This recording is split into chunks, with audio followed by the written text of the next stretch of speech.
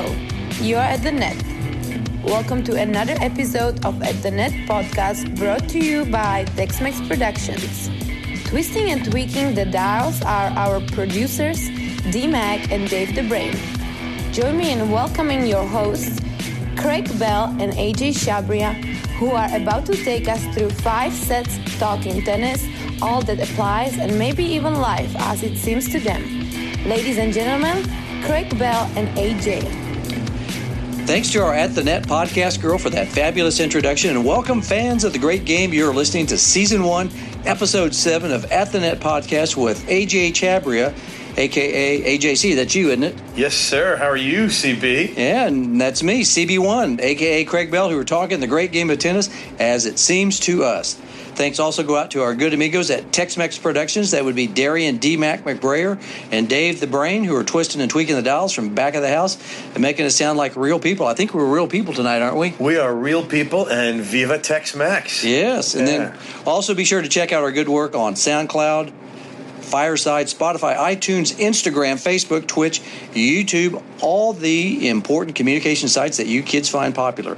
And if you're a female, sorry guys, and would like to read the opening intro for At the Net podcast and be an At the Net girl, we like girls, don't we? We do, and sorry, fellas. Yeah, I mean, there are already 2 male voices here, and sometimes that's 4. Too many. That's too many. Let us know, as we are always looking for new female voices to do the intro, even in a foreign language. I might add, ooh la la. Right? Très bien, Monsieur Campanile. Well, how have you been, Adrian? It's good to see you. Nice, man. Thank you. Yeah, good busy weekend. I had a great time. I am happy to end my week always with the notorious CB1. And it sounds like I'm a gangster rapper. Yeah, you really are. I get around far north Dallas in my Chevy and carry my AK-47 and a water gun, and then we get after it here. But around the far north Dallas area. But now we're glad to be here on a Sunday night. This is August 11th of 2019. Watching a little tennis on the tube from Montreal. We were watching a little bit of Cincinnati. The Cincinnati guys were playing already. Yeah. We had one of my faves, local guy, John Isner, and at some point I will, post to our Instagram a little something. He sometimes plays at several clubs around here in Dallas, including the college, SMU, but sometimes he plays at one of the public courts where my son is basically grown up playing, Fairfax. I see him here in Dallas. Down the hood, huh? He just breaks it out on the old public court. I mean, it's 100 degrees and he's out there. It's okay. Big John rolling up a gamma card or something and some balls. Pretty hard to miss, yeah. And he always wears bright colors, too. That's 6'11", 7 foot, whatever he is, yeah. Kind of sticks out like a sore thumb, doesn't he? 6'11", teal aqua with blue shorts or white shorts. He's hard to miss, right? You can't miss that cat. It's kind of like the big pink flamingo, huh? That just you can't miss it. And he was playing one of my other favorites is Dusan Lajovic. He is average height guy. Looks kind of like 5'11" baseball player, and he's got a gorgeous one-hander, like not quite Wawrinka level, but similar. So that was kind of fun to watch. Yeah. Kind of like Stan the Man. Speaking of Stan the Man, we both have our Yonex shirts on. It's funny how we both we have identical Stan the Man T-shirts with the silhouette of Wawrinka hitting a backhand, and I don't mind telling you, Craig's is a very manly white on black, and mine is pink. Yeah. Pink and black. Well, you got some black in there. You got some male badass black. Yeah, that's right. Man. Yeah, I thought I had another shirt on, black shirt on today, and I thought, I'll throw this Yonex shirt on, and then I had no idea that Adrian was going to be wearing his shirt. And then we looked at each other when he knocked on the door here at the club, and I was going to let him in because we're closed here at Bent Tree Country Club. Shout out to Bent Tree. Yep. And he walks in, and we're looking at each other like, hey, I guess we got the memo. We must have. I don't mind telling the audience, 3 weeks ago, it was a Sunday morning, and just kind of randomly, Craig texted me about, hey, do you remember this top 20 guy or top 30 guy who's an amazing player from Brazil? It was Carlos something, and I can't quite place his last name. I was like, immediately, it's got to be Carlos Kiermaier. That guy was amazing, yeah. And he used and right when I'm texting him back, Craig's like, yeah, he used a Kneisel. Yeah. And I'm texting him, he used a Kneisel. White Star. White Star, yeah. Beautiful guy, beautiful game, and a cool racket. Yes. And while Craig is texting me that stuff, I am on my way home from church, and I remembered that my undershirt was a Brazil soccer shirt while he's texting me about a Brazilian player. That's amazing. Yeah, And neither neither of us is Brazilian at all. Yeah. I've never been to Brazil. Never. I like Brazilian women. So maybe if we have somebody in the listening audience that is Brazilian, please read the podcast liner for us. We want your accent. Right. Yeah. It's a good one. Yeah. That's for sure. So that's, I guess, our little silly bit about Sunday T-shirt synergy. That's right. Yeah, we had it today. That might be a segment one day, at least a bit. Yeah. All right.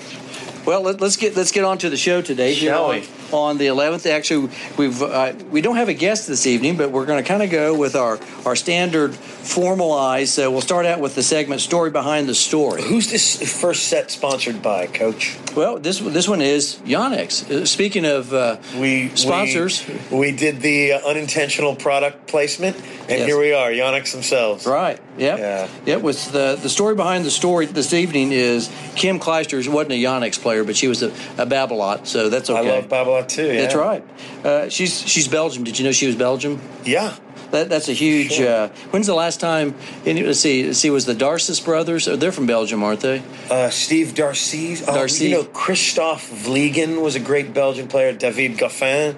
That's right. Yeah, Goffin. One of our favorite guests, Craig Carden, once coached a great Belgian talented player. Oh, the X-Man. The X-Boy. That's the right. X-Man. Xavier Malisse. Yeah. The X-Man. What a cool name to have. Xavier. Who's that's like the university. Yeah. Xavier. I always wanted to be a musketeer, Yeah. Xavier Musketeers. There was an NBA player named Xavier McDaniels. That's right. That guy was probably as athletic and smooth as the other Xavier Malisse. So do you think Xavier Malisse was named after Xavier McDaniel? I don't know. Maybe his parents were sitting there. He's too old. Yeah. Well, Xavier McDaniel, I don't know. Maybe that could be a possibility. Well, we may have to get our research department. I mean, R&D. You basically look into that. Yeah. Let's look at the birth dates. Yeah.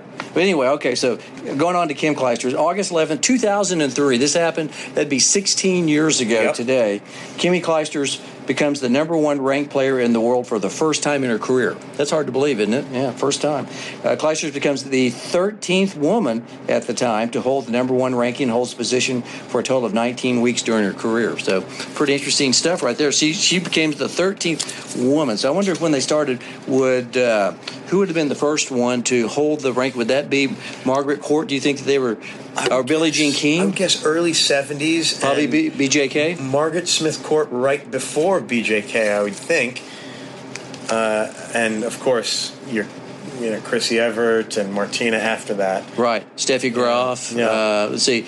Martina Hingis, Swiss Miss, Monica Seles. Oh, yeah. Let's see. Who else? Gosh, that's about 6 that we've named off right there. Yeah. Number oneers. Let's see. Halfway there. Halfway there. Can we think of any others that might have? We've had quite a few lately, if we want to go kind of... Oh, yeah. Besides Serena. Oh, my gosh. Yeah. Current number one is Simona Halep. Because she just went past Osaka, I think. Osaka, Ash Barty. Yes, Ash Barty. That's true. Ash Barty. And, of course, Serena. Before that, Venus was number one for a bit. That's true, too. Yeah. So there's probably quite a few since 2003. Oh, Justine Henin-Arden. Justine Henin-Arden. Yeah, post-Clijsters, but pre-Serena, yeah. Right. Another one right there. So, but this is before 2003, so that's why I'm trying to think of all the ladies that I'm trying right. So I'm trying to think. So there's Graf, Seles, Hingis, right there in the 90s. Yep. Yeah, with the Martina and Chrissy back and forth like that. That's about 6. Billie Jean, Yvonne Goolagong. Would she have made number one? Do you think? Maybe in 1980 when she had that nice comeback and won Wimbledon as a mom. Yeah. Yeah, she might have.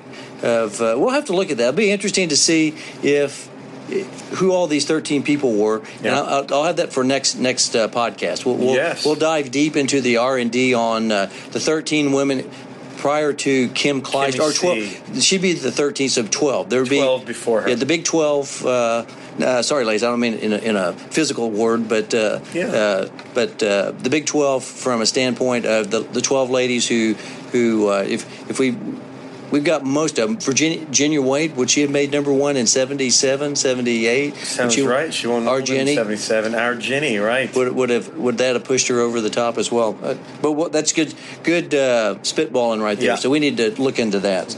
Also, let's shout out to a couple of birthdays getting ready for their birthday tomorrow. We do have a birthday today. That'd be a local tennis pro, Royce Deppy, who was a nice player from South Africa in his own right. Yep, played some nice tennis just down the street at T-Bar M, where we'll be here in a couple of days. But Pistol Pete Sampras, the Pistol, one of the best, born tomorrow on August 12th, 1971. Famous. Would you say he put Greek tennis on the map? Yeah, I mean, there may have been one or two long time ago, but yeah, he was the most prominent. And you think he would have played in the Olympics for the Greek team from Greece, or would he have been a U.S. citizen? That always gets that should be a get off my lawn. The segment, the people who jump countries because they want to play, they can't make their own country, so they use that kind of the visa from one of their parents and go play at another country. My favorite is when Greg Ruzetsky did it, and then he lived there for maybe 2 months, and he started saying "brilliant," like all the bloody time. He went from Canada to England, because he couldn't make the Canadian Davis Cup team. Yeah. So now he goes over to England. No disrespect to England. Or maybe he could make the Canadian Davis Cup team, but there was just that feeling that, you know what, I'd be such a star in the UK. There's quite a bit of tennis money over there. They're absolutely starved at the time, right? And they're not now. That'd be early and maybe 90s, him and gentleman Tim Henman could win an actual cup. Win a rubber. That always is. Or the rubbers are the matches, aren't they? Yeah. The tie is the whole weekend. That's and right. The rubber is the. Yeah, that's very. Is the 2 Friday rubbers. Bad word. One Saturday rubber. Very unstable as far as the vernacular of. Tennis terminology. I think the rubber is kind of that does not equate to a good term in the conceptual part of the mind for me anyway. But also then the other Greek player of note, the current player, is Stefanos Tsitsipas. And do they share a birthday? Yes, they do. But not the same year. I see, of course. Yes. I think Tsitsipas could be his dad. A little less than half Pete's age. 1971. So he's 11 years younger than 48. And then Tsitsipas will be 21. So he actually could be his dad. Yeah, might be. Yeah. So now Tsitsipas is Greek. And I'm trying to think. He's Russian, too. Is Greek Russian? His mom is Russian, and his pop is for sure Greek. So, well, happy birthday to the two gentlemen that are from the. You think they might have hit the Coliseum a time or two, or there is no question, at the very least, the Acropolis, that Steph was probably inspired by Pete. Yeah, on some level, Philippoussis was too, but Stefanos, platform serve, a bit like Pete, not quite that level. Not quite the speed and the kick, but similar. One-hander, likes to come in, flattens the ball out when necessary, spins the heck out of it when he'd like, and decent slice too. So good player. I like watching. He's got huge upside. He's a blast to watch, and I understand that his high backhand isn't quite there yet. He is 6'5". He's a pretty darn good mover for close to 2 meters tall, but I look forward to great things from that kid in the next 5-10 years. You think he'll be a Pete Sampras? Will he be that on the pedestal? I don't know if we're getting 14 slams for Stefanos, but that's a tough deal, boy. And we live in an era. Don't we live in a great era called the era? I've heard this referred to as the era. The era with Sampras. Pardon me. Federer, Djokovic, Rafa, Murray. That is called the era. Unbelievable. And some people call it the era, the golden era. Some people call it a weak era. Yeah. Meaning those 3, 4, 5 guys have been largely uncontested. So that's a good question. So is it I hadn't thought about that. So is it because they are so dominant, or is it because there's nobody to play, do you think? I mean, that's a really good question. Yeah, it's one of those, of course, they're amazing, but maybe the others haven't stepped up. But maybe these cats are doing something with just a little more focus than anybody else. And you look at Federer. I think that because I don't think that the guys are that bad out there on the tour. You look at a Dominic Thiem, you look at Tsitsipas, Zverev, all the young guys out there that can just whale on the ball. Wawrinka. Yeah, even guys who have won a few slams who have struggled with physical or mental things like Cilic and Del Potro having won some slams. Yeah, I think Delpo, if he doesn't have a wrist injury, that dude's right there with him too in the era. Boy. He wins a few more, and those other guys have a few less. Yeah. That's one guy I think that has it to be able to beat those guys. The firepower to beat those guys, the movement. Because do you remember a time when if you were over 6'3" or 4, you're probably a bad mover. Some of these 6'6" guys now, they're pretty quick. They move amazingly, and they can blow guys off the court. No, I think Delpo, in my mind, that's the guy I wish if all the players that woulda, coulda, shoulda, if he wouldn't have been injured as much as he has been. I mean, the guys, he's kind of like Sean Lee with the Dallas Cowboys. He just can't stay healthy. And that guy is probably a Hall of Famer if he can stay healthy. Always something. There's always something. You're right. So I had to get my Dallas Cowboy reference in. This is the first time in 7 episodes that we haven't talked about the Cowboys. Great, because in your written tennis news you can use almost use. Right. There's generally there's a reference. There's a Cowboy reference or two. Yeah, Jarrah, Stadium. I love Jarrah. Yeah. So, I like Delpo from the standpoint. I would like to see him in the era, but his injuries have been not few and far between, but more frequent, and they last a little bit longer. So I just think that he's unfortunately is out of the conversation. But I think these guys play excellent, exceptional tennis to the point where the other guys just can't keep up. They're just, whatever their training routine, whatever they're eating, whatever their mindset is, those four. Well, Andy's coming back, in Cincinnati this week. So singles and with a hip, with a new hip. That's tremendous. Do you think is he the bionic man now, like Steve Austin, the $6 million man? Remember that from the 70s? We have the technology. We can rebuild him. We can be Lee Majors and Steve Austin, the $6 million man, on ABC. Hey, we mentioned a couple Greek players. We mentioned a few tall guys who can hit big and blow people off the court.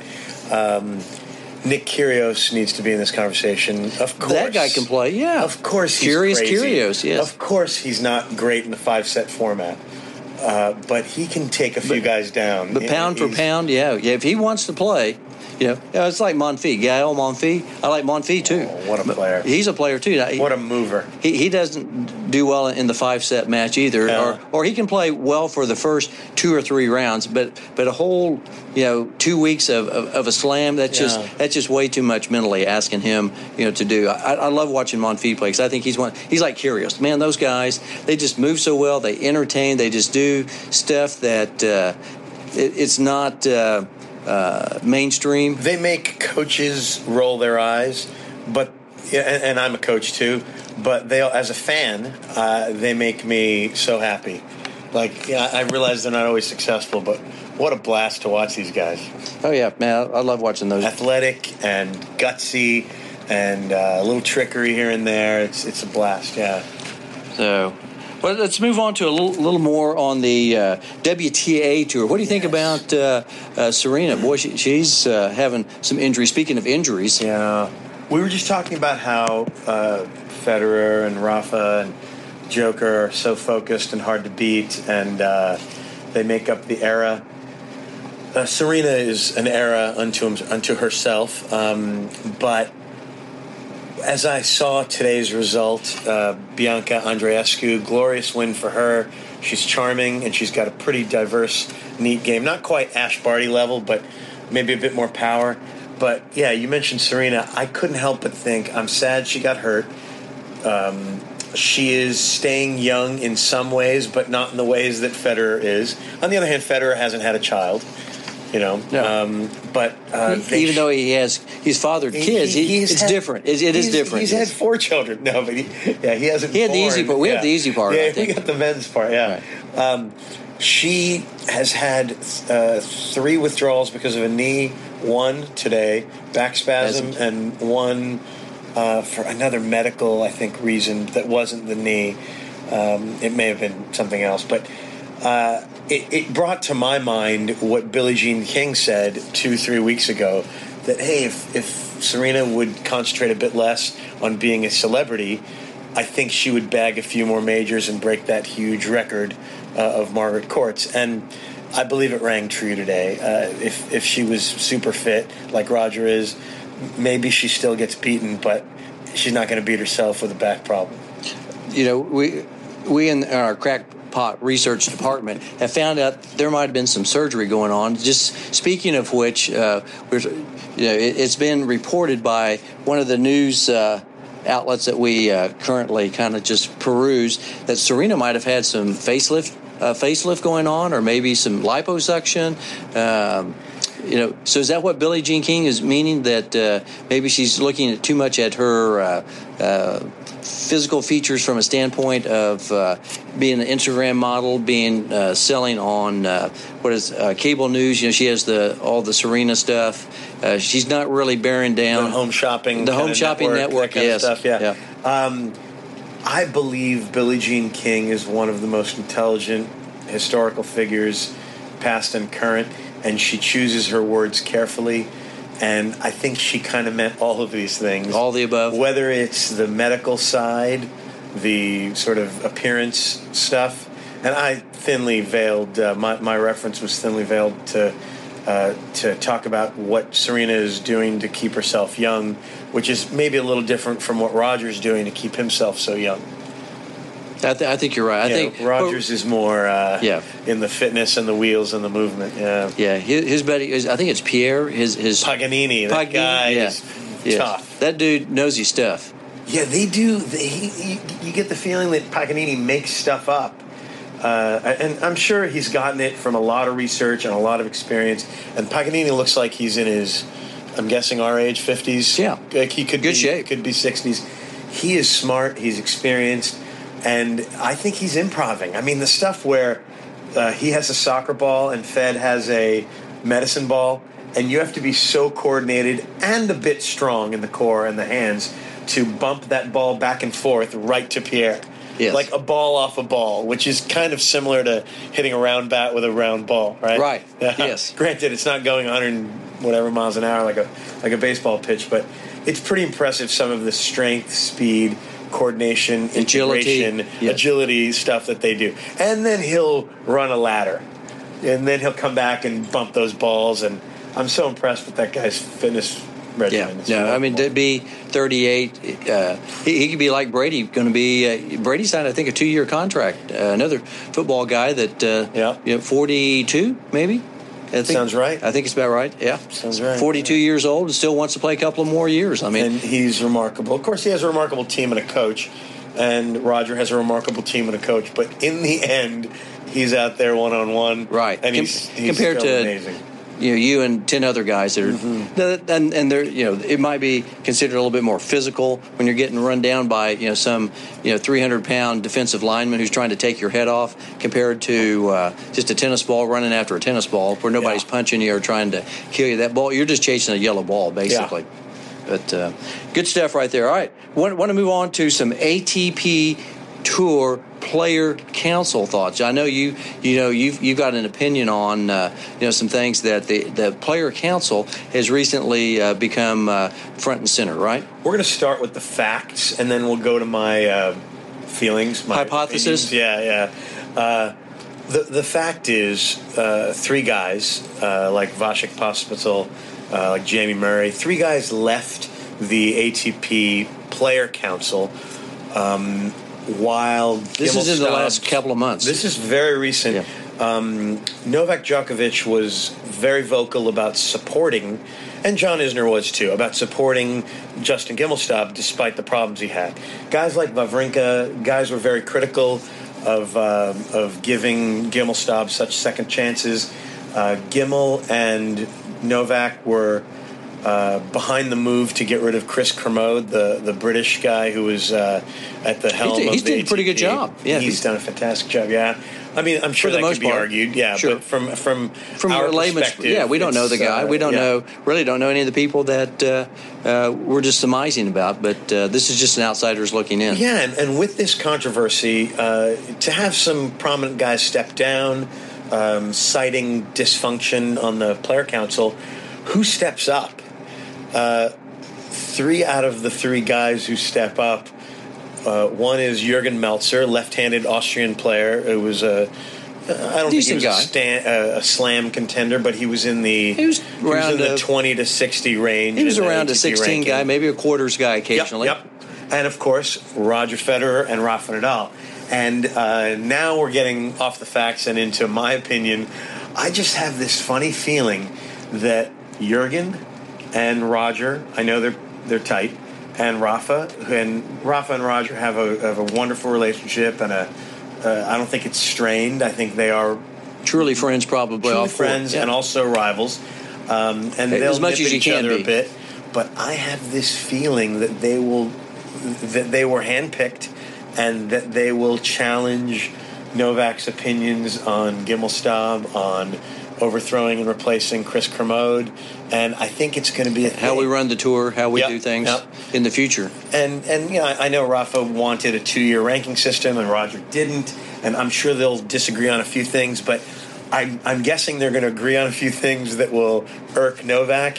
And again, this is totally my opinion, but I believe Novak will use that to gain 3 or 4 wins over Rafa and Roger, down 2 match points each time.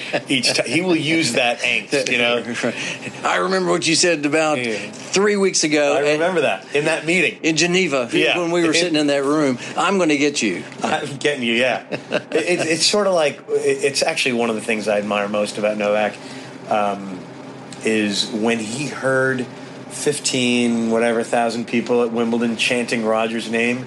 He heard them say Novak. That's what he heard. Like he biologically converts the sound waves that say Roger into his own delusional, or amazing King brain. Or anything like that. Yeah. And he hears Novak, and he uses it as fuel, and he wins a Wimbledon title. I don't think Novak's dad heard that. I think I caught my research and development once again said just the opposite, that his dad was kind of fuming at the crowd. Yes. Yeah. They were not in his son's corner. I guess he didn't get that memo that there was really Novak, not Roger. Roger. All right. So that was my sort of opinion piece. Yeah. Let's go. Let's move to the second set. Very good piece. Very good. Who's this one brought to us by? Dry Socks. Our good friends Reggie and Don Young and Don Crusius. Don Crusius. Love those guys. Right. Big Soxy. Yeah. Big Soxy. We call Don Crusius Big Soxy. Great company. If you need just new to the market, Reggie has a really interesting process that he uses to for his socks, how they're made. Very, very nice, comfortable. I think everybody will enjoy. The style is either white with black letters or black with white letters. He's not cashing in on the trendy, crazy sock colors, but so that's the style half of it. The substance half of it is these things really stay dry. Like Reggie pours 8 ounces of water on a pair of socks and shakes it off and puts them on, and they really are dry. One other unique thing about the dry socks, one's made for your left foot and one's made for your right foot. Right. It says L and R on the inside of the sock. You look, so you know that if you're putting your socks on, you look for the L, put it on your left foot. R, put it on your right foot, because your feet are shaped differently. Yeah. And that was one of his selling features. I remember when Reggie came into the tennis shop here. Did you call it a selling feature? Yes. Feature. Or benefit. I think you just spelled feature F-E-E-T-U. Bada bing, bada boom. Look at that. Now that is what you call good wordsmithing from AJC. Well, I appreciate that. That is 10 improv classes. That is. Back in the 90s. Well, I'd set you up for that. Thank you. I appreciate that. That was right on the tee for you right there. Feature. A good feet. Feature. All right. But he does seriously have a left, one for your left and one for your right, because we have 2 different feet and 2 different ways that I wouldn't say they're designed, but they just have a different as opposed to just normal socks that we wash socks all the time, and you look at them and you can kind of see which is, if you've worn them enough, you can tell which one is, generally speaking, which is going to be on your right foot and which is on your left foot. But sometimes, if you put on the wrong ones, you can kind of tell a difference until it molds to your shape of your foot. So, Reggie, you're brilliant, man. Really good stuff. So Dry Socks, check them out. Type in Dry Socks on your Internet Explorer. Let's tell the folks how to spell it. DRISOXX. XX, right. XX. Dos Equis, the most interesting socks in the world. There you go, right there. Good for your feet, right? Good features. They have good features. Full of features. Feature rich. So in this second set, we're actually going to do a little stuff that we call rapid fire or fast hands to each other. We're actually going to do this on our we don't really talk about ourselves. We said we never would do that really a whole lot, but we thought, in this segment we might just kind of venture out. We've done this with a couple of our guests and talk to them about their experiences, not necessarily around the great game. We do have some great game questions, but we also have some fun, just kind of pop culture type stuff. So, who's the first band you saw in concert, AJC? I've got one that's very hard to top. I missed the opening act, and then the second band. This is at Shea Stadium. Stadium up in Shea Stadium in Queens, New York. Really? Directly next door to the National Tennis Center. Okay. So about this time of year, I would want to be a ball kid, go to the first week of the Open as a kid, and maybe a month or two later, a friend of ours was a sound engineer or a session musician or something for the legendary band The Who. And not the Guess Who, but The Who. The Who, yeah. Pete Townsend, Roger Daltrey, those guys. My first concert was The Clash, who opened up for The Who.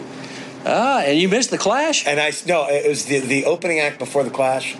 I think New York Dolls or David Johansen. Oh, wow. Okay. So I missed out on that. I was just a little kid. I was a freshman in high school, and I came away feeling like, I've heard maybe 2 hits from The Clash.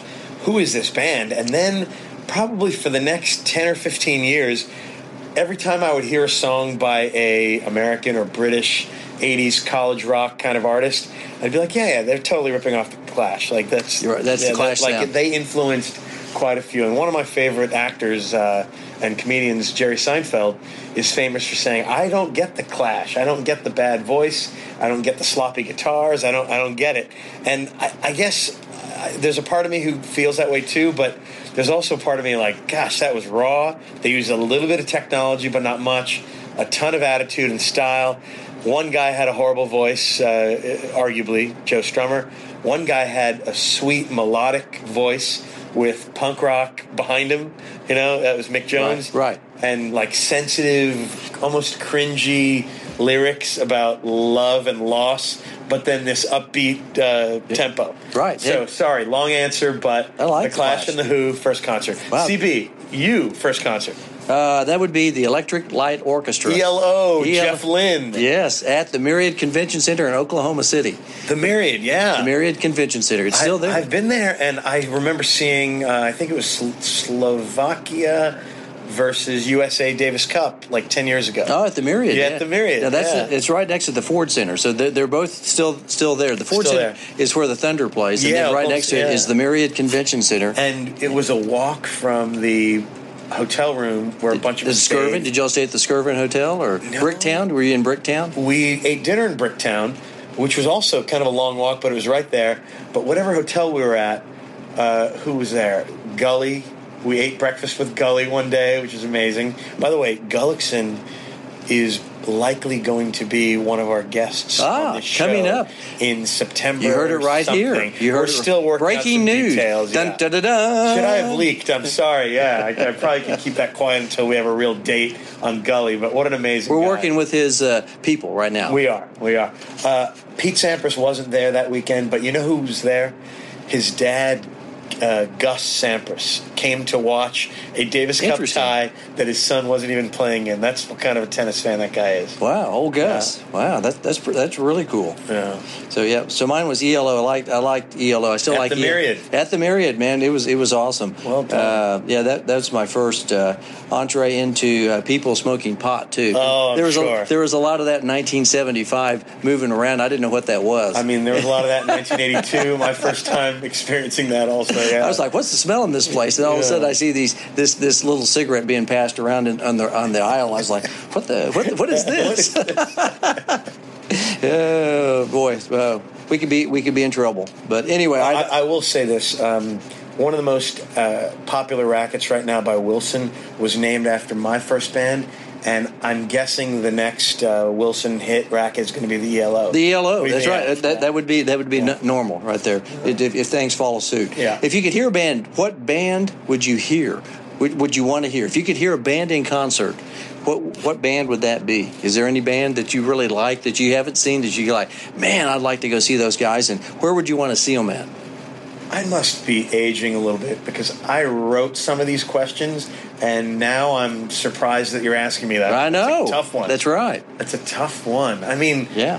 These are pop culture. I've seen Paul McCartney, but I've seen. Oh, really? Stones with Wings? Did you see him with Wings? I saw him solo. Okay. Yeah, but he's probably just as good, wasn't he? I would love to see the actual Beatles. I mean, while we're on the fantasy track, right? Okay. Yeah. How about you? Boy, that's a tough one. Maybe Boston, because Boston is one of my favorite bands to this day still. Boston is my favorite album. I listen to that all the time. I would say Boston, the original Boston lineup with Boston. The same guys. I mean, they've gone through like a lot of bands too, a bunch of different people, and it's a little different configuration. A couple guys have passed on, into the next experience, let's put it that way, or existence. But I'd like to see Boston, maybe. Let's see, where would I want to see those guys? I don't think it'd really matter, because they were really good back in the 70s. Yeah. That was kind of our group.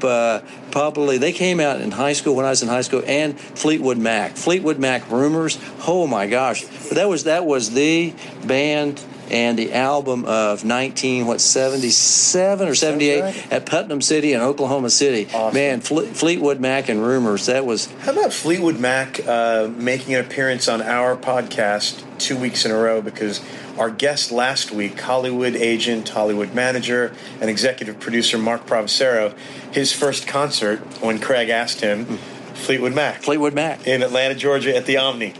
Now, I had a really interesting reference, speaking of bands, and so I was in Wichita, Kansas, at a tennis tournament. We were in the Holiday Inn. It's a big 10-story. It's like a circular building. It's kind of like the Omni over here in Irving. Kind of goes straight up, or the Renaissance Hotel. And so I was getting on the elevator, and just right now I see these people. It was kind of that awkward silence for a second. I knew Heart. The band Heart was in concert in Wichita, Kansas. This is about 1976, I think. And I go, it's kind of just awkward. I see these two girls and a couple of guys, and I go, you guys going to the concert? And they go, we are the concert. I was like, I go, oh, great, yeah. You were a 15-year-old kid. I was just kind of like, okay. And there's that awkward silence again. And then they got off. And then I remember this was one of those cool hotels that had a pool like on the 5th story, back in the 70s, And I remember one of the guys, man, that dude was just out of nowhere. Yeah, I mean, he was not in Wichita, Kansas. He was one of the I can't remember who the guy was, but he was in the band, I know that. But he was just looking out into space. He was kind of on the ledge, and you could just see that had that glazed look in his eyes, like he was not anywhere near Wichita, Kansas, but he was just out looking out over the sunset or something. I believe under the influence of something. I believe Cameron Crowe has heard your story about this, because in the movie Almost Famous from roughly 10, 12 years ago, there was a scene where the lead singer of the band, I forgot the name of it, I think Sweetwater or something, was pretty drugged up. He was at a swimming pool in Kansas, not at the hotel you're talking about, but it was at like some kid's house party, and he was on the roof by the pool, and he sort of like the Leo DiCaprio in Titanic, where he's the king of the world. King of the world up on the boat. Yeah. He looks at the pool, and it's way down there. He's like, I am a golden god, and he is like you're staring into space. And his eyes are glazed, and his eyes may have been, some people have blue, gray, brown eyes. I think his eyes were actually tie-dye. And he, I think dove into the pool, and everybody just loved it. Yeah. No, this guy, like I said, it was on the ledge. He was just like had his head like looking like a dog, just kind of like. I could tell he was fried. He was fried. Yeah. Right. That's a good term right there. Yes. He was under the influence of something. Let's put it that way. But funny stuff. Yeah. That was one of my just most memorable memories of about tennis tournament. In some obscure little town in Kansas. Oh, yeah. And this was a Missouri Valley. Yeah, Missouri Valley. We were playing at the Riverside Tennis Center. I remember we had a bunch of kids from Oklahoma City that went up there, and I remember that awkward silence. I'll still never forget that. And just kind of like I was trying to be the icebreaker guy. You're trying to help out a bit. I was not the most extroverted person also too at that time. That's crazy. Believe Craig. it or not. I think of you as a very talented. I was pretty introverted at that conversationalist. point. But at that time, you all going to the concert? Yeah, we are the concert. I remember that just like we're sitting here. Yeah, I was like, I didn't say like, hey, you got any free tickets? Or, or you guys want to go on a date? Because that's when the Wilson sisters were pretty cute. They both of them. Yeah, I always found them pretty attractive. I thought they were the two hottest sisters in music. They were really, that was a good 1-2 punch. When I always forget, the guitar player was always the thin one, and then this was is it. Nancy. Yeah. Nancy is the singer. I think she could kind of have a tendency to have what I call BP, big potential. And so she'd get large. BP. Kind of like Serena. When Serena stops, playing tennis, I think she has big BP, big potential. But so I was sitting there. That's when I was standing there, and they were both in their more formidable days when they're probably in their 20s, and I was in my teens at that time. Yeah. And they were pretty cute. Let's put it that way. But let's move on. Favorite movie or TV show? Do you have a favorite movie or TV show that you watch or like or? Past, like Brady Bunch, Gilligan's Island. Yeah, so this is of all time. Of all time. It could be any, whatever. This is your time. I am, I'm 50, and it's pretty easy for me to dig back and talk about, Nastasia, Mackernot, Lendl, 70s, whatever. I'm going to go kind of current. I'm going to say comedians in cars getting coffee. The old Jerry Seinfeld. That's one of my absolute favorite television shows now. It's on Netflix, and each episode is 16, 20, 18 minutes roughly. That's pretty short. And what a blast. I mean, he pushes people. He is hilarious and smart. Not physical. Pushes, mentally. Mentally, he sometimes puts people in their place, and his guests, I don't know how true this is, but I believe he personally curates the cars. Maybe the first half of the first season might have been all part of his collections. And he seems to get cars that sort of fit the artist, the guest. And sometimes they totally don't fit. I'm a car dork also, and he got I think like a 1956 Porsche 356A, just a tiny little car. And it was raining, so the top was up. And who's his guest? 6'4" Norm Macdonald, right? Right. So this is a case of, the car doesn't really fit the guy, but the car fits the guy. Instead of getting Hervé Villachet, who's like 3'6", he gets Norm Macdonald 6'4", right? Yeah. Or Mini-Me. He could have gotten Mini-Me. Yeah, Vern Troyer, Vern Troyer. So that's my favorite show. Craig, tell me about your favorite show. Actually, probably my favorite one of all time. Boy, I'm a Seinfeldian also. I mean, I love the Seinfeld TV show. The Larry David, Right. I was watching it the other day, and when they did the old hello, they talking outside, hello. That was just some classic stuff. No soup for you, shrinkage. I was in the pool. It was cold. That was a classic. Ugly Baby. Yeah, just about every episode is sponge-worthy. Oh yeah, you can just. And we're talking about 9 seasons. No. 10 seasons, maybe 9, 10 seasons, yeah. 89 to... Yeah, and then I never got into I never saw it in Curb Your 89, Enthusiasm. That just never resonated with me. It's funny. Similar writing, same guy. Yeah, Larry David, but just not same people. Yeah, it just kind of never. And then it was just brilliant that they got everybody who was ever on Seinfeld at the very end, at the last episode, to appear.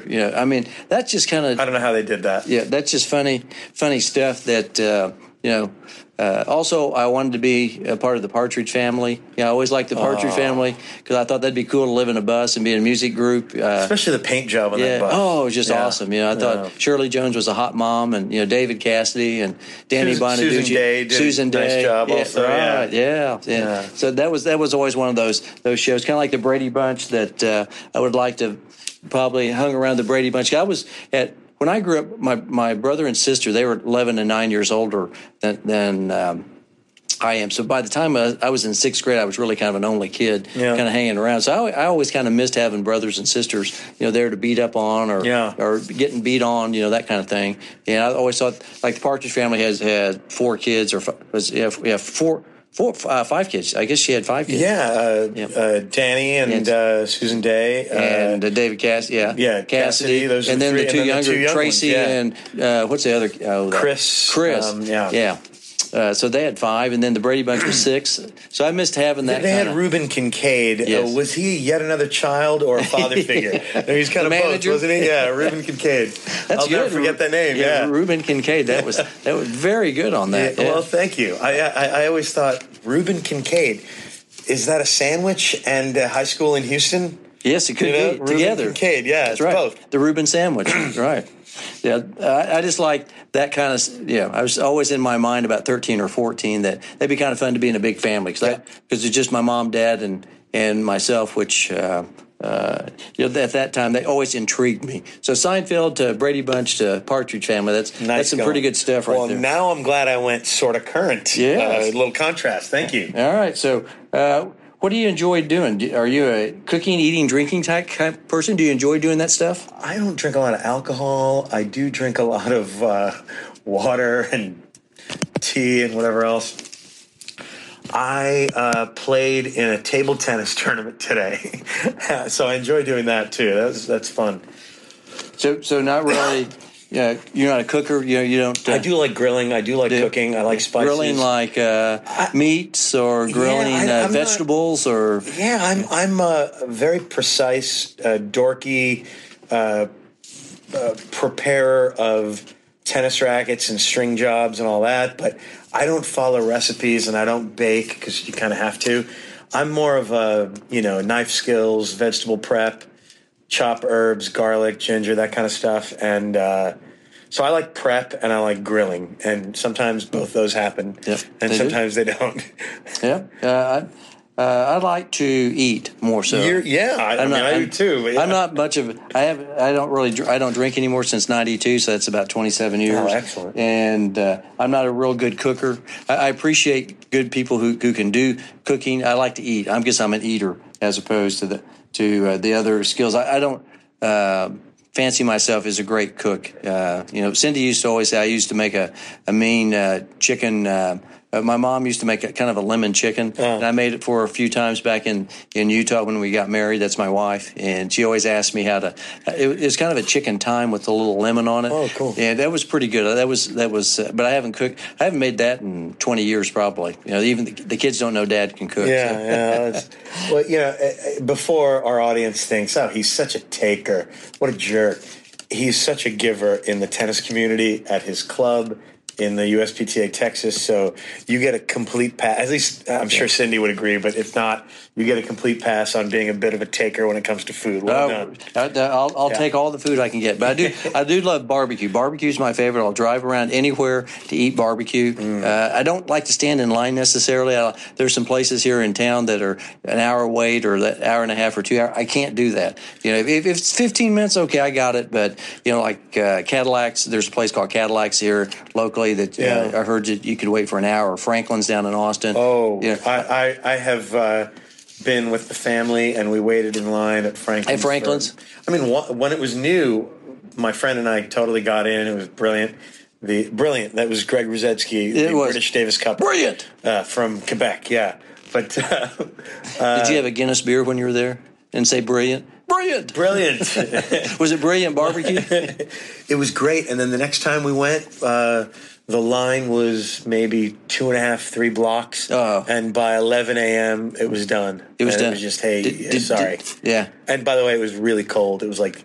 So you didn't wait? Between Christmas and New Year's, that kind of dead week, and we waited. We waited in the cold. We made friends with my son's name is half Josh. of Austin, huh? Pretty much. Well, because it was between Christmas and New Year's, there's a lot of tourists, which is one of the reasons it was easy for me to be there. But we were there with a very hipster, cool guy named Josh. He was a chef from Brooklyn, New York. He flew all the way down for Franklin's, and I was a little more disappointed for him than I was for myself in missing out. Right. Franklin's is notorious. If you're in Austin, Franklin's is the place, as is Lockhart, Texas. That's considered the barbecue capital of the world. Of the world, yeah. Have you ever eaten at any of those places? I've eaten at, not the Lockhart down there. I've eaten at the It's All Good barbecue in Spicewood, Texas. Yes, that's pretty good. One of the finest. I'm not as much of an authority as you, but I do want to mention, when you say barbecue, in certain parts of the world, including California and New York, when you say barbecue, it just means grilling outside. To a select few, it means smoker, low heat, that kind of thing. Yes. In the sauces. Carolinas, maybe it's a vinegar sauce. In certain parts of the country, it's tomato-based sauce. Yes. A lot of times it's pork, and I assume, being from Oklahoma, you're talking more Texas barbecue? Yes. Yeah. You're talking I'm beef. cattle. Cattle. Yeah, beef. You're not pork. I'm not pork. And you are... I'll eat pork. Dry rub, and you are sauce on the side? Yeah, a little bit. Yeah. If it depends. If it's good barbecue, I know you're not supposed to sauce it, because that really makes it could make a chef or a cook mad that you're saucing his stuff, which that can kind of get under the dander of some people. But there are some good sauces out there that I like to try. But I like pork. I'll take pork, but I prefer beef as opposed to pork. Yeah. And I don't like the vinegar stuff. Sorry, people over on the East Coast, but Carolina, that sauce, I can't go vinegar. That's not my idea of good barbecue. So so a barbecue like a Barbie or something like that. If you're Australian, you could be you're just grilling something. Barbecue here, and when you say barbecue, that means you're gonna. Yeah, down here barbecue means low and slow, smoked, typically mesquite wood or one of those woods. And when you simply grill something, you simply call it grilling. Yeah, grilling. That's right. Or a cookout. When I was down in Australia, it always disappointed me because Paul Hogan, Crocodile Dundee, we'll save a shrimp on the Barbie for you. They don't even call it shrimp down there. They call it prawns. Yeah. Right. So I was at the tennis facility. We were playing tennis. I was at the Trip a couple of years ago, and they were going to have a night where they were going to grill. And so I thought I was going to be the classic American and go, "Hey, you going to save a shrimp on the Barbie for us?" They go, "What are you talking about?" And I was like, they looked at me like some putz. I was like, they looked at you come like, on. Okay, he either just saw a Paul Hogan movie or a Jim Carrey movie. Where they never say that stuff. I was like, "Oh, you guys don't say that?" No, we don't save shrimp on the Barbie for people. That was written, totally made up. Written in Hollywood, mate. Oh, God, I felt like about the size of an ant. Poor Craig.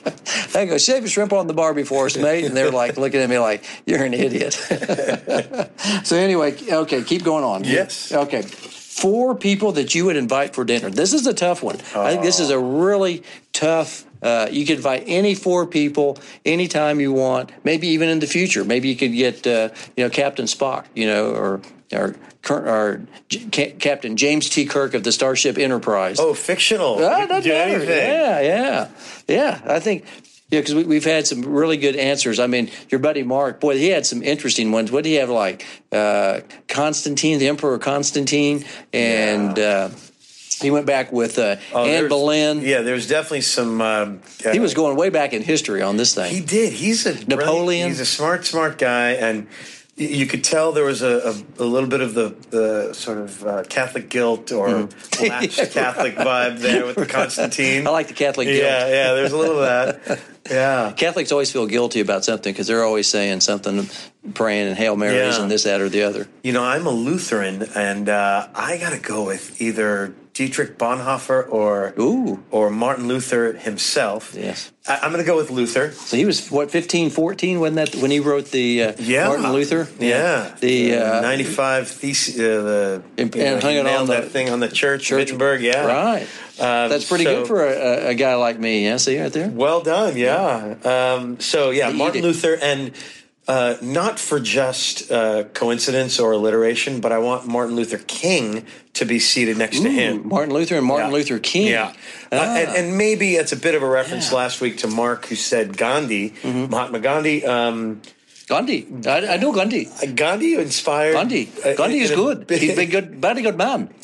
In a big My way. name is Haji. Haji from Johnny Quest, everybody. Warm welcome. Thank you. Oh, thank you. AJC. Gandhi inspired Martin Luther King. Martin Luther King, in part, was named after Martin Luther. So those two guys are next to each other on the seating chart. Boy, about a 500-year difference right there. In this is the beauty of dinner table. This is it. Yeah, this I like is a great question. All right, so two more. I'm gonna let you finish the guest list. Oh, for me. Okay, my two. Ooh, now I know. I want to talk to the great General Robert E. Lee and go, why the hell were you going up, at Gettysburg, trying to take your guys and go up, what was the famous battle? I'm just Gettysburg. Gettysburg, and where they had it's July 3rd. So okay, come on, correct. Or Antietam? No. I'm going Gettysburg. Okay. Gettysburg. They're going across. I'll think of it here in a second. And I just want to know why he wanted to march those guys out there in full, 10,000 guys, and he wanted to go across to try to get the Union soldiers and. The famous battle. Jeez, I'm going to think of it here in about 45 minutes after we're through. But I want to talk to him about that. I just want to go, why did you do that? Why were you thinking that it was a good idea to send 10,000 guys across a field that's about a mile in length? And I like Civil War history. I love history. I'm drawing a blank on that stupid battle right now, so I apologize. And someone's going to send it to me and go, you're an idiot, because I can't remember the famous battle on July 3rd, 1864. Our fourth guest for dinner is Abraham Lincoln. And then Abe Lincoln. Well, he'd be an interesting guy to talk with. Especially with Bobby Lee, Robert E. Lee next to him. Right. And the Martins across the table. Boy, that would be just a huge... Yeah, because Abe Lincoln single-handedly kept this country together. Basically, I think he did it all for the reasons, not necessarily for slavery, for the North. He knew that he needed to keep the country together. He was the right person at the right place at the right time. Yeah, that's a great dinner party. Oh my goodness, yeah, that's some high-powered thought process right there. Those guys, or if not Lincoln, like if you can't make it. Equally as poignant and brilliant. How about Ulysses S. Grant, then, if you want to... I was going to say Britney Spears. Britney Spears. Yeah. Oh, there you go. Yeah. Wow. Now, that would be... Single-handedly, she has kept this country together. That'd be some wild and wacky stuff. That would be an interesting conversation, yes. There's some pop culture into that. Oh, man. Yeah, that would really... I'd also like to have JFK at dinner, maybe with Lee Harvey Oswald, have those two guys at the same dinner table, and have them talk and kind of go, okay, why did you want to kill this guy? Yeah. And are you a patsy? Because I think I'm a conspiracy theorist. I am too, and I know our question is for dinner guests, but the surprise fifth guest would be the third shooter. Yes, the mysterious third shooter, because I believe there was somebody over on the hill. We live in Dallas, and I'm sure you like I've been down there many times, down to the sixth floor museum. I've seen the Zapruder film. Mm-hmm. I've seen Slacker by Rick Linklater. Yep. Where he satirizes the whole the weird conspiracy theories and the people pouring through microfiche, and this is pre-internet. In libraries in Dallas and Austin in particular. And I have done, I think, 2 or 3 tours besides my first one as a tourist. But as a guy living here, I've done 2 or 3 tours by really smart guys, and maybe a whack job or two also on that grassy knoll. I think that's it's one of the most fascinating interesting stuff. things. I'd like to have been a fly on the wall. See, about that time in the early 1960s, because I just think that Lee Harvey couldn't have pulled the trigger that fast, and I'm so be glad that accurate. I'm so glad you're mentioning this, and we have a listener named Marco Mottadelli in Monza, Italy, and he is a reader of. And he's a close friend and a really, really close friend of a friend of mine who also writes at tennisplayer.net. And Marco is dying to come to Dallas, not just to hit a few balls with us, but to immerse himself and interview people who might have been there. And he's the biggest Kennedy assassination buff I've ever talked to, knows his stuff, emailed with. And he sends me links, and he's like, "Hey, have you seen this? Did you go?" I was like, "Yes, I went to that 50th year anniversary in 2012. It was a rainy day, November 20-something. I'm blanking on. I think it was November 23rd or 22nd of 62 is when it happened. So 50 years later was 2012. I remember parking was terrible. I was on a bike ride anyway, so I wanted to go down there. Just to see what's going on. It was heavily restricted, hard to get in, particularly if you're a moron on a bike like me on a rainy day. But you know who I ran into on the easy side of the barricades was a loud conspiracy theorist on a megaphone, Alex Jones of Infowars.com. Oh, yes. And he is just screaming. It's raining. He's got that vein popping out of his forehead and his neck. And he's talking about how Kennedy was the last honestly elected politician in America. And basically just talking about the state-run media and how they wouldn't let him in, that kind of thing. It was one of the most interesting rainy days I've had in the past decade. In the Dallas area. Certainly. Well, that's all good stuff. I tell you what, let's end the second set right there, and we'll do some tennis questions maybe at another time about some other things. Because we're getting at the 1 hour mark right now. Oh, yes, good. And we want to go into the third set, which is sponsored by our good buddy Blair Descaret with Master Systems. If anybody needs any resurfacing, any type of building of tennis courts, Blair with sports courts, pickleball courts, you name it, Blair does it. He does lines, all sorts of stuff. So our good buddy Blair Descaret with Master Systems, look him up on the internet. He's got a great company, and he'll give you a good price at and do a great job for you. But let's talk about Dingles and Pringles. What's this all about, AJ? Oh gosh, Dingles. I'm guessing a lot of our tennis cognoscenti knows that it's basically four people are on a court. They play one-on-one down the line points like singles, and then when one of the rallies ends, it turns into a doubles point, and it promotes some awareness and all that.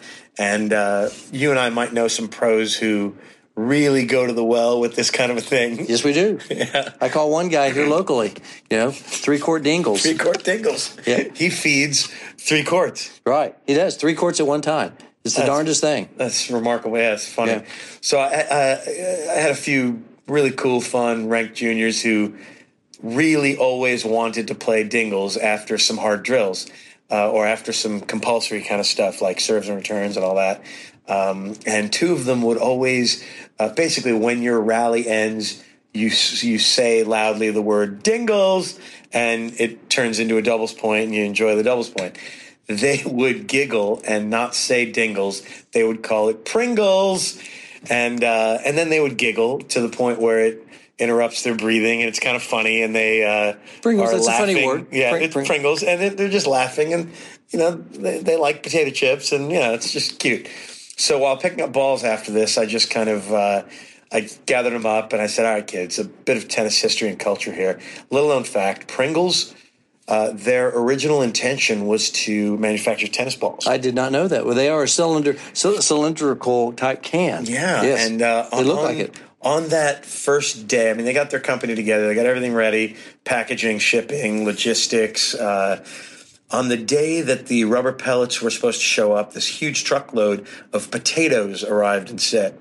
And the very agile Pringles manager on duty declared, what the hell? Cut them up. Cut them up. And it became a potato chip company. No kidding. Just right there that day. Yeah. Now, I can't take credit for that. That was this 90s comedian named Mitch Hedberg. But I always saw him as a non-tennis player who probably loved tennis because that wasn't his only tennis joke. The other one was he talked about the depressing thing about tennis is no matter how good we get, we'll never be as good as a wall. The wall's pretty darn good, right? Definitely. Has anyone beat the wall that you know of? I don't know. Was a wall a big part of your development as a kid? Oh, man. Obviously, yeah. I still hit the wall. I've never I'm beat off the wall. I'm off You're the wall. off the wall. I've enjoyed the wall for touch, slices. Sometimes I would even serve and then move in and volley my serve. I think that was really good for me. Of course, what basketball players do is they dribble against a wall, and what tennis players do is we volley, oh, yeah. or forehand, backhand, quick, or the Cara Black. Did you see? Oh, I love that. I don't know. She does 50 volleys in 30 seconds or something. Something I believe ridiculous. It was 1:15 in 60 seconds. Yeah, something like it's that. something ridiculous. It's about Rhodesian to a second. Zimbabwean Rhodesian. Yeah. Boy, you talk about somebody who's got some really unbelievable hands, can hit it spot. And double-handed, which I would never want to look it up on YouTube if you want to see Cara Black. I don't know if I counted 1:15 in 60 seconds, but I can go pretty quick one-handed. I don't know if I'm that agile lefty, double-handed. Yes, this is right-lefty. Right. It's impressive. One of the things I love is to hit an overhead into the ground, and then it hits the wall, then it lobs me. Yes. Then I hit an overhead, and the goal is, if I can get 20 overheads in a row. That's pretty good. Not bad. You asked an interesting question, and I had no answer. You asked me, have you ever seen somebody beat the wall? I have. You? Yes. When we were doing, yes. I knew it. There was a guy on our tennis team at Weber State. Shout out to Weber State Wildcats. Wildcats. Go Cats. My friend Walt Prisbury from Kanab, Utah. Kanab, Utah. Kanab, yes. Kind of rhymes with Moab. Right, Moab, Kanab. Yeah, they got all that kind of jazz down there. So, Utah Jazz, did you get that? I caught it. I love it. Got to get up pretty early. That's kind of like DFW feats and features and feats and all that kind of stuff. Yeah, it's a pun. Is it the highest or lowest form of humor? That's pretty low for mine. Mine was very low. But anyway, Walt would he played at Weber. Yeah. I was there with him for a year. He's the 1A, he was the 4-time 1A state champion from Utah. So his coach and practice partner was a wall? Yes, and every other day, because he would play with an old guy that was about 70, he told me, every other day as well, because he would wear him out, so he couldn't hit with him every day. So he didn't have, nationally ranked 16s and 18s to hit with? No, there was no, it was just the wall. To prep him for Division I college tennis, there was none of that. None of that. It was a 70-year-old guy, and it was a wall. And it was, he hit the wall so many times, it was the plywood wall, that he actually broke it. So he actually beat the wall. I mean, Walt Prisbury from Kanab, Utah. He broke it down. I love it. Down to its basics. Yep. So that's only one guy that I know that has beaten the wall. I mean, because otherwise there's there's no way. I mean, if you've got a concrete wall, cinder block wall, I mean, there's just no way you're going to knock that down. But a plywood, that was big. We had plywood walls in Oklahoma City. I remember we had 16 outdoor courts back on 4 of our back courts. We had these plywood backboards, and I'd go out there and thump. I'm sure the neighbors probably hated that when kids were out there hitting the balls on the north end of the court were a bunch of plywood backboards back there. That's loud, that's a terrible thump. I'm sure that they were not happy about Wood Lake Racket Club building walls in their neighborhood. CB, I did not expect that you actually had a guy who beat a wall. Wall. We had one. That is great. I know one guy. Mitch Hedberg, God bless your soul, but somebody has beaten the wall. Your joke is obsolete. Sorry, pal. Sorry, Walt Prisbury. The great Walt Prisbury. But also, too, we were going to talk about Kei Nishikori. You got Kei Nishikori. I wanted to use Kei as a follow-up to one of CB's great questions and points and ideas in the What's Your Game, Mr. Chabria segment. I believe that was episode 2, when Craig's idea was some sort of an all-star break with skills drills or skills competition. That's correct, yes. For professional tennis players. That's correct, yes. And, I will cite, Arthur Kinda Ashe Kids Day has come a long, long way since 1986 or whatever they started those things. But I saw a clip of a very physical, entertaining Japanese game show. And the Japanese are famous for highly offensive, difficult, and challenging game shows. They didn't put Kei Nishikori in some weird position, but they put him on a tennis court. They put, I forget, it was something like 16 targets, and he did not need more than one or two shots to knock down all these targets. And it was he was that accurate? He's amazing. And I remember seeing Agassi and Hingis absolutely dominate this style drill with the American Express targets at the U.S. Open. At the U.S. Open, they did something 10, 12 years ago or whatever it was, 15 years ago. Well, Nishikori was even better than either of them, and he was absolutely roping these targets over and over. And, if he'd miss one, nail it the next one. Nail the next one. Oh, missed one. Nail it the next one. So I think it'd be great, like punt, pass, and kick. Yeah. That'd be kind of fun. What are they? Chip, putt, and drive? Chip, punt, drive, yeah. Yeah, I think it'd be fun. The Japanese get this type of game show, and we need a bit of that for us. Yeah. Oh, man, absolutely. Yeah. This segment actually is, what's your game, Mr. Chabry? I forgot that. Sorry about that. You say it This is the third set. You say it exactly like Auric Goldfinger. What's your game, Mr. Chabry? In Goldfinger, yeah. Right, Auric Goldfinger. Yeah, this is the third set. So when you said that, I was like, oh, no, I missed it. Opportunity. Yeah, sorry about that. Sorry, I fumbled this time. It's all right. I was there to... you were there to help. To pick it up and flick it back to you, brother. Right, so I appreciate that. So, but all right, let's move on to the fourth set then. So we just had What's Your Game, Mr. Chabria. Now we're going to talk about the fourth set. This would be sponsored by our good friend John McClam with Court Harbor, who provides a nice place for balls to rest and relax. That's what I put on Tennis News You Can Almost Use. Yeah. It's a good place. That's kind of his title for his particular functional branding unit that's 4 feet by 4 feet, and it does a really nice job.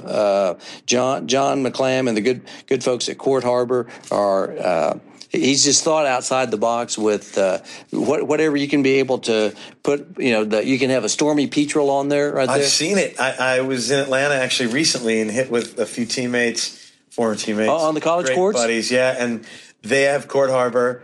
It even sounds good. Like when you rip a ball, unless if it's an extreme angle, it'll go to the next court. As you know, a lot of colleges have battery of 6 in a row or 3 and 3 or something. A lot of clubs have batteries of 2, and those that don't have proper dividers, this thing is genius because, like you said, it's functional. It's not intrusive. What did you say? It's 4 feet by 4 feet. 4 feet high by 4 feet in length, basically. And just my tastes. I have played on courts with the signage in the back, like basically an arena or a pro tennis venue with American Express signs and all that stuff. And if it's not tonal enough, the ball can get lost in the wrong color. With this Court Harbor stuff, rather than doing branding on your windscreens and having some people complain, I was losing the ball on the logo.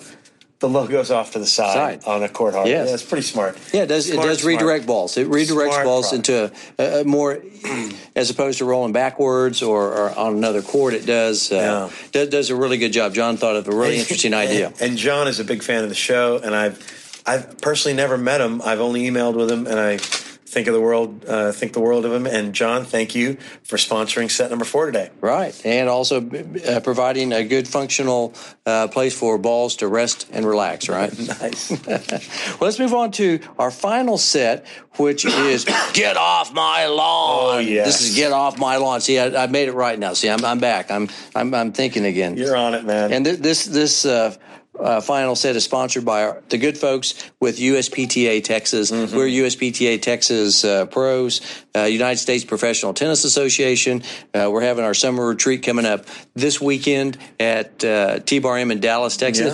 If anybody hears this. A lot of our USPTA divisions nationwide have one conference every year. And, of course, there's the World Conference also. This year it's in Las Vegas.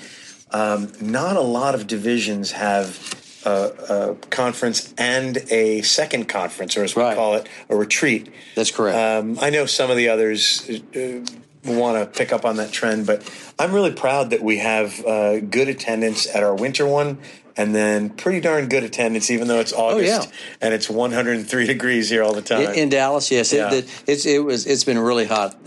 Summer finally. June and July were pretty they're laid pretty back. mild, Yeah, pretty mild for us by our standards, but August is making up for it really fast. yeah.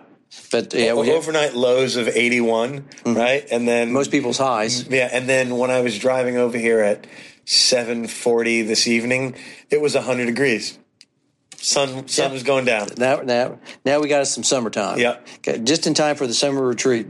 But you got a few thoughts about. You asked a nice question about what's one of my favorite television shows, comedians in cars getting coffee, and Jerry himself was recently interviewed, and he joked about how many knockoffs there are of that, like Carpool Karaoke, James Corden, that kind of stuff, right? So I thought, I have one for you, and I'm going to make a reference to comedians in cars getting coffee. How about coaches on courts making fun of other coaches? That's pretty good. I like that. Yeah, Yes. I mean, similar alliteration. Yes. Yeah. I actually don't drink a lot of coffee. I don't think you do either, right? No. I think we never both really wake up and just kind of roll, We're right? there, right? Yeah, I just nice. never enjoyed the taste of coffee. Anytime you have to flavor it up, sugar it up, that kind of thing. Jerry, you're not going to be very happy with it. I love the Jerry. smell of it. Yes. I love the conversation aspect of it, but I'm more of a hot water tea. and tea guy. Some Earl Grey would be fine. Yeah. With a little lemon, a little honey in it. There you go. So, coaches on courts making fun of coaches. I'm going to throw another C word in there for the alliterative property. Some cliches, some tropes. Down the middle solves the riddle. Yeah, that's a good one. I mean, in the 70s, it was things like watch the ball, bend your knees, that'll be $50, please, that kind of thing. Timothy Galloway. That's a nice cliche from the tennis boom years, my childhood. What are some fun, get off my lawn, what are some fun cliches that work, that are wise, but they're just rather overused now, Craig? Well, I think pat the dog. Yeah, we were talking about patting the dog. I was always wanted. No disrespect to Rick Macy. Oh, he loves that. He always wants to pat the dog, and I always wanted to ask him: is that a Doberman or is that a Chihuahua? Is it Scooby Doo up here? Yeah, maybe it depends on the ball. Yeah, like basically it's. Or is the Yokiero Taco Bell? That tiny little Chihuahua. So the idea is, of course, we prepare with both hands. Yes. And you're patting a dog with your hitting hand. See, I don't do that. You're more on the edge. Yes, yeah. My edge stays pretty flush, to more perperpendicular. Where Rick wants you to pat the dog on the head, like Nadal, really Nadal, Joker. Yeah, I remember Sergi Bruguera would pat a low dog even on a mid-height ball. Yeah. So pat the dog is one. Yes. I want to also make fun of the word shot tolerance. I get it. And one of my favorite one-handers of the 80s, Elliot Telcher, I saw him at a conference, and I really admire him, and I like him. He's from SoCal. He would use the word shot tolerance, 5 or 6 times in a 35-minute talk, and I thought, I think it's kind of a trumped-up way to say, just keep the ball in play? Yeah, how long? Like, okay, that guy breaks down after 6 shots or after 4 shots. Like, keep him rolling, and he's going to miss, or he freaks out and he goes for too little, or he goes for too much, and then you got My shot tolerance was never high. I had like 3 shots. You're seriously attacking like Anacone, Edberg. Yes, right. Yeah, you're a major attacking player. I could beat Anacone to the net, who beat McEnroe to the net on his serve. Yeah. I remember John McEnroe. Crazy. The only guy that could beat me to the net on my serve was Paul Anacone. Oh, John was quick, and Coney maybe even quicker. That's crazy. Well, because John liked to get to the net on his serve, but Anacone was there chipping and then going as well. Yeah, the saber, right? Sneak attack by Roger. I hate that word. That's another. Let's make one. Fun of it. Saber. Yeah, come on. Get off my lawn. I love Roger, but Roger didn't invent that. No. Yeah, I mean, he has fun with it. Edberg didn't do it either. I feel like Kyrgios, maybe it's the Saban. Well, it's stupid. Yeah. It looks stupid, too. It's too much. When they do it, it looks forced. It's not like the chip and the charge. It's more, they don't even chip it, really. Yeah. They just kind of try to whack it and go. Yeah, the saber. Yes. Saber, lose it. Lose it. So get off my lawn with that one. What about the word shape? Oh, I hate that word. I used shape to like the ball. it. I get it because I like a woman's shape. I don't like to. Yeah, that's right. I'm not going to hit a lot of flat shots, but I want to shape balls, and sometimes a bit more when I'm going for depth or arc. Sometimes a little less when I'm cracking one. But holy cow, when Gimelstob started using that word maybe every 3 games in telecasts, I thought, the shape has jumped the shark. Yeah, and incidentally, the expression "jump the shark" has jumped the shark. Yeah, it's time for at that. least 20 years ago. That right. happened, yeah, let's get rid of that. So get off my lawn with shape. Shape the ball. Again, these are all concepts I like, but damn, do these get overused. Oh my gosh, yeah. Especially the tennis vernacular of the announcers. It seemed like they come up with something different. Yeah, I forgot about shot tolerance. Yeah. Oh, shot tolerance drives me nuts too. Yeah. Just get the ball over the net one more time. You know. Yeah. Or I'm thinking of some other ones. So keep going though. What's another one? I think that's trust the process. Trust the process. Oh my gosh, trust the process. I do trust the process, and I love it. I feel like it's got some roots in John Wooden, coaches that I've read and admired for a decade or 2 or 3. But I'm feeling like some people are overusing that now. Trust the process. Yeah. In other words, at some point, a savvy student who has heard it and hasn't bought in yet, at some point he or she will tune out when you say trust the process. Right. And there are going to be some people who are like, yes, coach, thank you for reminding me. But I think that number is shrinking. It's kind of like Jason Garrett, the coach of the Cowboys, saying we need to play better in all 3 phases of the game. I'm like, I hate listening to Jason Garrett. It's like robot Jason Garrett. You just get tired of hearing. I mean, no disrespect to Jason. I'm sure he's probably Red's awesome. Coach Red's a nice guy, I'm sure. But boy, when offense, defense, and special teams, man, I am just so out on his 3 phases of the game all the time. It's just that's a football terminology. That's not tennis. I know we're talking tennis, but there's a very similar correlation between the two. That's way overused. Totally germane. Well, and he's doing that on purpose, because he's not going to give. He's not giving anything to the media. Mama does not raise no dummy, and he is a well-schooled media Princeton, isn't he a Princeton-educated guy? Ivy League guy. He's an Ivy Leaguer, so he's not giving anything to the masses. But that 3 phases of the game, that is so. I want to. And kudos to Craig Bell for 2 Dallas Cowboys references in one episode. podcast. Yep. I got it, man. Well done, buddy. I am working that on the podcast tonight. I'm trying to think of some other ones just really quick. Gosh, I'm a little tired of the prefix super, because it used to be that, hey, we're excited to be here, and now if you say you're excited to be somewhere, you seem aloof because you have to say, oh, we're super excited. And there are times in like digital marketing ads, there are times in tennis lessons, I hear people say, oh, it's super good to see you. Oh, that was super fun. Yeah, I'm super excited to be here. And I'm like, my goodness. Like, you can't even talk normally anymore. You have to have a prefix. Yes. It's like, man, we were crazy busy this weekend. I would have bought it if you just said we were quite busy. That we're very busy this weekend. Yeah, but you didn't need to add the adjective of or would that be an adverb? Is that adverb? Adjective? That would be. I can't remember my English, but crazy. Yeah. Being the. I think that. Yeah, crazily would be the adverb. Yes, and adjective would be simply crazy. Yeah. I got another word for you. Yeah. Great. I hate the word great sometimes. Goodness. Oh, what a great shot. What a great player. That becomes such an overused, the only time I don't mind it is when the person is innocently trying not to say amazing and epic. Could be. Awesome. Well, I mean, there's one person because those mean jack squat anymore. So can you say that? We can all probably say that Roger Federer is greatness. All right. Yeah. But can you say like John Isner, is he great? You know, is he? I mean, he's going to be a Hall of Famer. Okay, so or do we go back like Ryan Harrison? Is the great Ryan Harrison? Yes. Can you say that even? You know, I mean, he's a nice guy, I'm sure. I'm just throwing out Fabio Fognini. Is he great? Yeah. You know, that's a great shot. I don't know about that. He's not necessarily a great player, but he hits a great shot. Can you? Is the word "great" overused as well?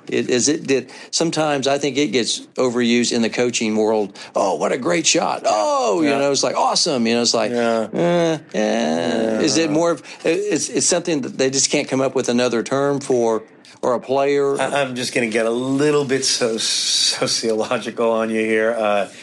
I think people crave such approval at such short intervals now that I think they might be a little offended if you don't say great, amazing, epic, and awesome a few times. It kind of validates what they're doing. Yeah. Okay. They need a trophy every, 13, and pizza minutes. party, right? Yeah, everybody needs a pizza party too. Yeah, right. Yeah, because there's no losers. There's no losers in life anymore. You got to have a cookie, man. Yeah, that's why we got that pizza party, man. Yeah, even though we lost, 84-1, we still get to go. We still get a pizza party, coach. Come on, we got to have something, You finished 17 out of 18 teams, right? And here's your medal, right? Yeah. Participation. Yeah, I think our society's kind of at some point it's lost its way because competition is good and healthy. I think that's what made this country great. Definitely. I think it makes tennis great as well. And there are people who don't like to play tennis because there is ultimately a winner and loser. If you go out like tonight, as we were go out to play tennis after the podcast, and you win, you beat me. Well, you win. Some people can't handle that, and they'd rather be a team sport possibly, and they could defer. Well, I played really well, but my teammates didn't play very well. You think that there's something to that even? Yeah, and here's one I want to. There is absolutely something to that. I just want to throw in a quick get off my lawn. It is maybe 98 degrees out there, and you're going to sweat a lot playing some tennis. And a lot of people don't want that. So I'm going to wait until it's cool, or I'm going to grab an indoor court or something, and I'm like, that's not what brought us here with the tennis boom. No, it's totally not. We were hardy people. You had 2 Dallas Cowboys references. I'm going to have a third comedians in cars getting coffee reference. When Eddie Murphy was a guest on the show, Jerry asked Eddie if he misses living in Jersey, living in Brooklyn, living in Long Island. These are a couple places that the guys have had in common. And by the way, I think they were same county and similar areas, similar age. Yeah. They came up about the same month as same time. Stand-up comics in the circuit. Very similar. Mid-'70s, late 70s. Eddie said, at first, living out here was a little weird, but I'm not the person who's going to pine for that kind of pizza or pine for these kind of people or that climate or something. I thought, there's a healthy strength and stoicism about that. And it reminds me, it's a little cold. I'm going to put a sweater on. I don't mind the cold. It's a little hot. I might drink a half a gallon instead of a quart of water. You know what I mean? Right. I'll wear a hat because it's really sunny. Put some sunscreen on. Or I might go through 3 shirts on this day. But we need a little bit more of that, and I think we need a little toughening up. And I hope I'm not going off the topic here, but I feel like it's related to your idea of approval all the time, or everything has to be great and awesome all the bloody time. It's okay. It's got to be great. It's got to be. It's got to be right there. But, should we call it a night right now? Or do you have any more stuff any more great stuff? We just had 5 really, really fun sets in 98-degree heat, and I'm proud.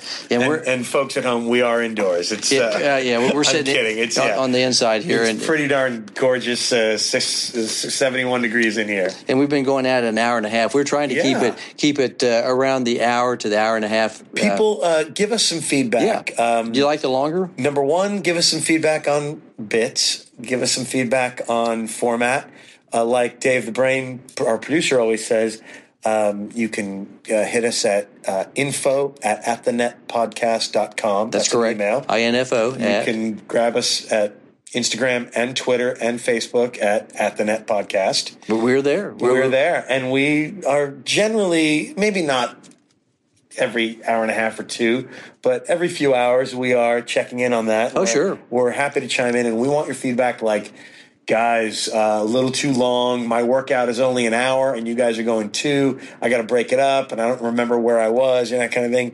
We get it, and maybe we'll get Dave the Brain or D-Mac to segment it, or maybe we just quiet down a little bit and go shorter. So we're here to listen, and we're also here to have a great time and talk. And Craig, what a pleasure! It's been great. 7 episodes, as always, my friend. Yeah, absolutely. So we want to thank you all for listening to Season 1, Episode 7 of At the Net Podcast. Be sure to tell a friend or friends, as we like your peeps, and hopefully they'll like us, right, AJ? Yes. Yeah, and that's the tennis news as it seems to us from Dallas, Texas. Good evening, all the faithful, all right? Have a super fun evening, everybody. Super. Take care. Take care.